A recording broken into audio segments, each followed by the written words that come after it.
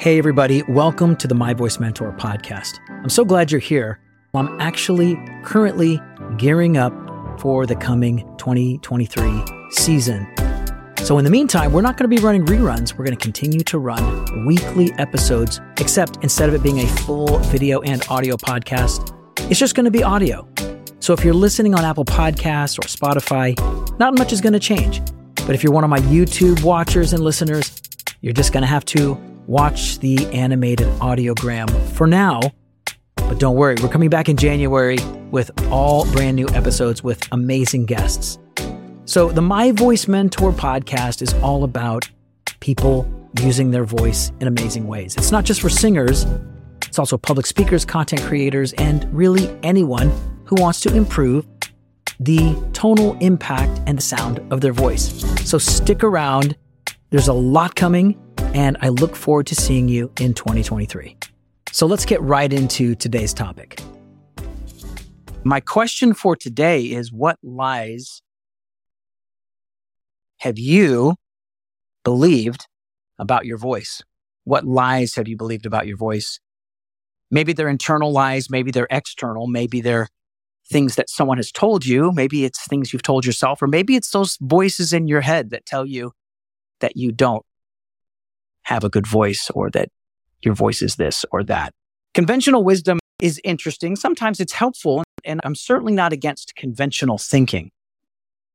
We need conventional thinkers, but I think sometimes we also need non-conventional thinking as well. I think that it's healthy and good to expose yourself to non-conventional wisdom, at least wisdom that's not so obvious or not so around the corner. And so that's the premise on today's question. What lies have you believed about your voice? Because there might have been people in authority throughout the process of your life that gave you opinions about your voice. You're too loud, you're too soft, you're too squeaky, you're too airy, you're too gravelly. And for some of you, it might be holding you back from using your voice to communicate your passions, your thoughts, your ideas, what have you. So to kind of illustrate what I'm talking about, I'm going to swerve into politics. I don't want to talk about politics today, but I'm going to swerve into politics, and I'm going to talk about a or at least hopefully non-controversial. These days, you can't really tell, but I'm going to talk about a non-controversial issue that has been coming up in politics. It's amazing that these things would even come up. But to illustrate my point, I'm not sure if you paid attention to the murmurings and the rumors, but believe it or not, there's actually a lot of talk and discussion in the Senate about removing the time changes throughout the year. It's amazing that they have time to think about such things. But in fact, yes, the Senate has introduced, and I think unanimously voted on, a bill to keep daylight savings permanent throughout the year. And I've heard that they've taken some polls, and I guess 75% of the people agree with that. Yes, daylight savings all year round. Who knows? I might have agreed with it at first glance too. I'm certainly not a big fan of fall back and spring forward. I'm not a big fan of it. I think anytime you change the time, whether it's on a flight or scheduled time change, I don't think it's good for our biorhythms or what have you. I don't think it's good for our sleeping patterns.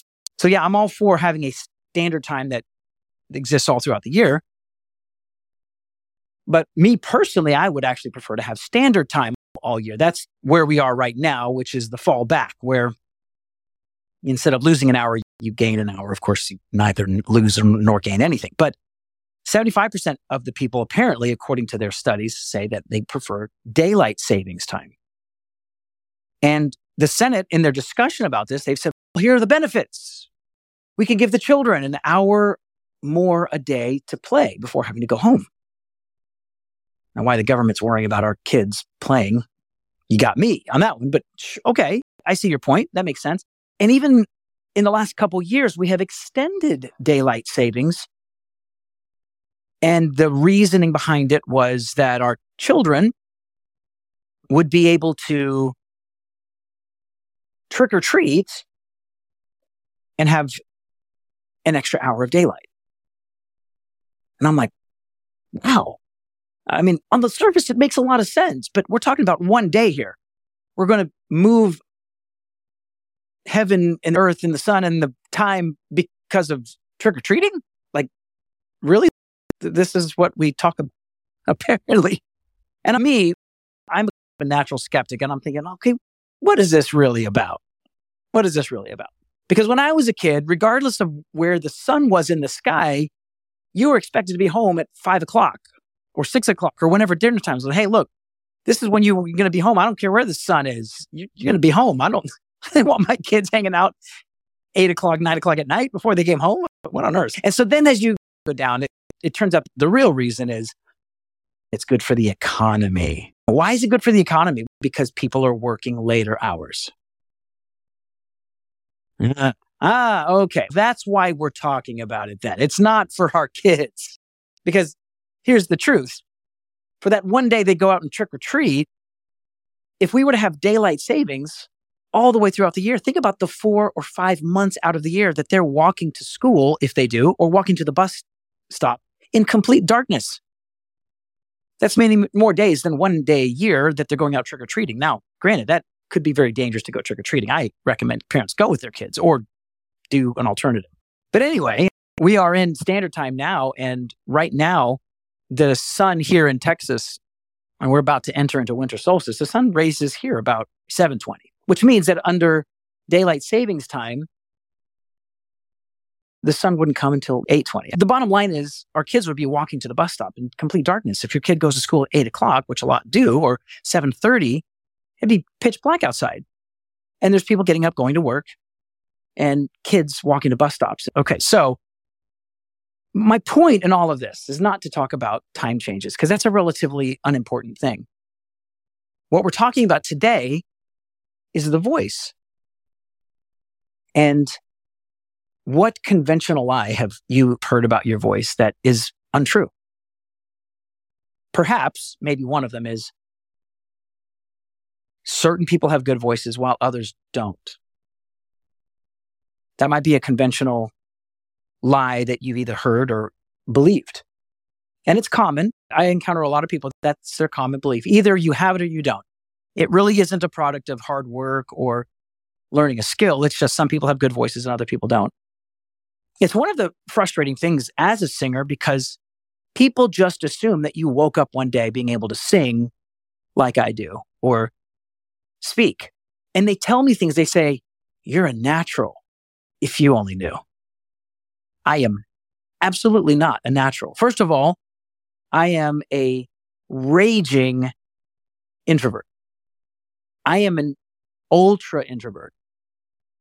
Talking to people in my natural state is extremely difficult. I had to work very hard to overcome my introvertedness. Now, today, most people wouldn't be able to tell that I'm an introvert, but I am. I struggle with shyness. I struggle with feelings of rejection. Even 30 years into doing this, I still have those voices in my head that want to tell me lies about my voice. So if it's true for me, my theory is that it's true for you. I know for me, I've heard a lot of lies about my voice, so I know that it's true for other people. And as a voice coach, I could dive into all the ways that you can overcome any challenges that you have with your voice. We all have different challenges. Some people who want to sing have a hard time hearing and recognizing melodies and harmonies, while others don't like the tone or the timbre or the quality of their voice, while others don't have the power or the energy. Some people want to sing really high and they struggle with that. So all these are mechanical hows to accomplish. If you're a public speaker, I want to be able to say something and actually have it hit the ear of the listener and impact them in a profound way. And sometimes when I talk, I feel like people are just giving me glazed over looks or they're looking down at their phones. You guys ever feel that way? Like, how do I use my voice in a way that compels the listener, keeps their attention in this day, in this world where we're all getting bombarded with voices in our heads and voices in our ears and voices on our screens that are all trying to convince us of something? How can my voice possibly stand out? I don't think I'm alone in thinking that it's a challenge. And with more voices than there ever have been and more platforms to get your message out there, it's never been more important to focus and give attention to your voice. And that starts with how you feel about it. My primary question I ask almost every time I give a talk or a podcast or whatever is, do you like your voice? And if not, why? Because we have to overcome that before I can talk about how. And some people are just ready to go. And I love it because then it's, okay, it's time to pull the trigger, connect with a voice coach like me, and let's take some steps together. But for most people, they wouldn't even take that step. They wouldn't even invest in their voice because they just don't believe intrinsically that it's worth their investment. And so I want to come in here as many opportunities as I can to convince you that it actually is worth your time to invest in your voice. It's worth your time. It's worth your attention. There's so much that you can do. The opportunities for voice talent is actually through the roof. There's this blue ocean of opportunity with people with a voice. It's a springboard for your ideas. There's no better way to communicate your message than through your voice. Now, we have writers. Of course, if you're a writer, that is fantastic. And you should be using your writing skills. But even if you're not a writer, but you have a voice, today's technology actually allows you to take what you say, convert it into text, edit it, or pass it off to an editor, and you've actually killed two birds with one stone. Not true with writing. If I write something, I would still have to recite it and say it, which for writers, that's probably the easier way to go. The easier path for their voice would be to write something and then read it. And I know lots of great communicators, that's their approach. But let's say you're not a writer. I am definitely not a writer. But here recently, with having to build a website and having to really think about my content, I've had to become more proficient in my writing. How do I do that? I do that with my voice. I do that by giving talks like right now. And then I let the AI world transcribe it for me. I go in there and edit it. Now I've got not only this audio recording, but I have text to go with it. The bottom line is, the voice being a primary instrument is worth your attention. It's worth your investment. But none of us will actually take that step and invest in our voice unless we believe that it's a worthy investment. And that's what I'm here to tell all of you, that your voice is a worthy investment. I'm also a musician. I played the piano. And there's a level of culpable deniability when you have an external instrument that you play. And basically meaning there's things that you can pass off to the instrument. In other words, I could sit down at a piano, and if that piano is not properly tuned, or it hasn't been properly maintained, or it's just old, if I play it and it doesn't sound good, people know the difference between a good player versus a good instrument. And it's easy for me to blame bad tones coming out of the keyboard or the piano on a improperly tuned instrument. Well, what happens when you're the instrument? And again, this doesn't just apply to singers. So singers and speakers, when you open your mouth and tone comes out of your mouth, either in speaking or in singing, if you don't like the sound of your voice, or you feel like, or people have told you that they don't like the sound of your voice, who do you blame? It's not like you can blame the instrument maker. I guess you could. You could blame God. Why'd you give me such a bad voice? There's nothing more personal than the voice. It's me. I'm the instrument. When I open my mouth, it's me. I am a living instrument. The voice is the only living, breathing musical instrument. Think about that. It's why it's so personal. It's why when we hear negative comments about our voice, they cut us so deep. Or when we engage in personal destruction of our voice, we speak negative thoughts or we say negative things or we're overly critical. We're speaking death over our voice. Why would we do that? That's terrible. I want to help change your mindset. My primary goal as a voice teacher, voice coach, voice mentor, I really prefer to say, is to cause you to fall in love with your voice. Not in a narcissistic way. Definitely not that. I don't want you to love your voice in an unhealthy way. Believe me, that's gross. But I want you to love your voice in the proper way.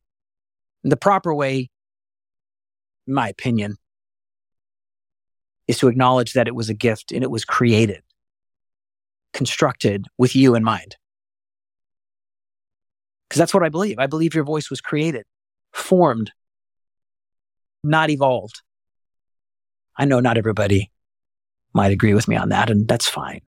I respect differing viewpoints, but I believe wholeheartedly with everything that I have seen, with the amazing intricacies of the body, it is not rational for me to believe that this all just happened from one process of chance, followed by another process of chance. I'm sorry.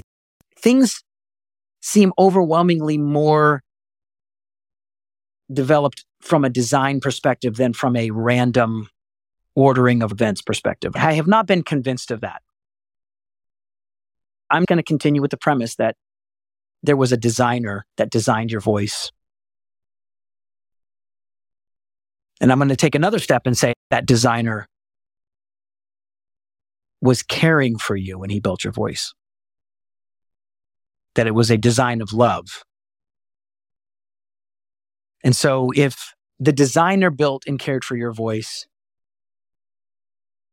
we should also love it. We should. I'm not a car guy, but I'm going to use a car analogy. If somebody came up and drove in here with, let's say, the top of the line Tesla. I've never been in one of those, but I've heard that they're pretty awesome. Or a Lamborghini or something. I'm not a car guy, so I don't even know. But anybody can recognize a high-end car when they see it. And somebody came in and gave that to me. I said, I just want you to have it. Listen, everything's paid for in this car. Everything's paid for. Taxes, it's yours. Imagine if I were to look at it and say, yeah, it's okay. I don't really like that color though. And man, really, did it have to be a Lamborghini? Couldn't it have been this kind of car? Why this car? Instead of seeing it as, oh my gosh, this is a top of the line, perfectly tuned vehicle that has, everything's been taken care of on it. Everything's been prepared for me on it. Most people would be overwhelmed. Even if I'm not a car guy, I'd be overwhelmed by that. I could recognize, okay, this is a over-the-top, overwhelming gift. Now, the reasonability factor would kick in, and I would say to myself, man, I love this car, but listen, I think you got the wrong guy because I don't even know the first thing about how to even drive a car like this. And let's say that guy says to me, isn't it worth it to learn? If you've got a fantastic car and you can appreciate how amazing it is, wouldn't it be worth it for you to figure out how to get something out of it?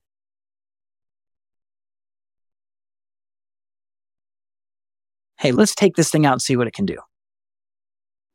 And the more you drive that car and the more that you trust the vehicle and the more you trust the designer and the design of that vehicle, you're going to feel more comfortable doing some bold things with it.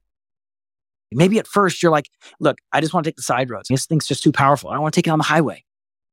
You take it on some side roads. And after a few weeks, a few months of that, you're like, man, this car was just not designed to go 35 miles an hour.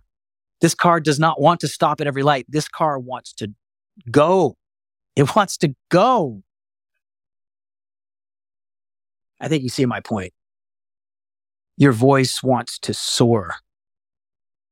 There are things deep in your heart that you can only get from you to me through the power of your voice. And I'm here to tell you that I need to hear your voice. The world needs to hear your voice. It's time for you to invest in your voice. That's it.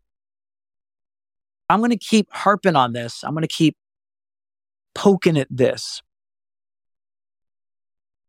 because I care about your voice. I care about you. I really do. I have overcome a lot of my own insecurities and my own weaknesses and my own lies that I've told myself to the point where I want to take other people on that journey. I want other people to experience what a life with a voice that you're confident in, what that can do for you and the doors that can open for you and the people that can put in front of you. And not only that, the people that you can influence and the voices that you can unlock as a result.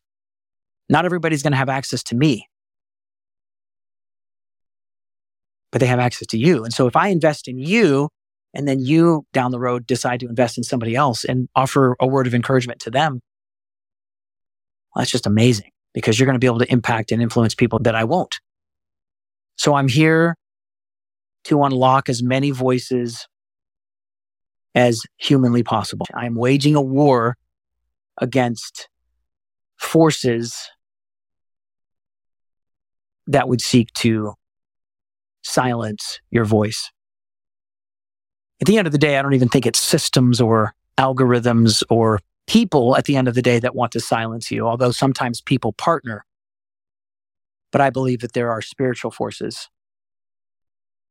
that are seeking to silence your voice because I believe, without a doubt, that within the voice, there's the power of life and death. And those that love it, that being life, will speak it.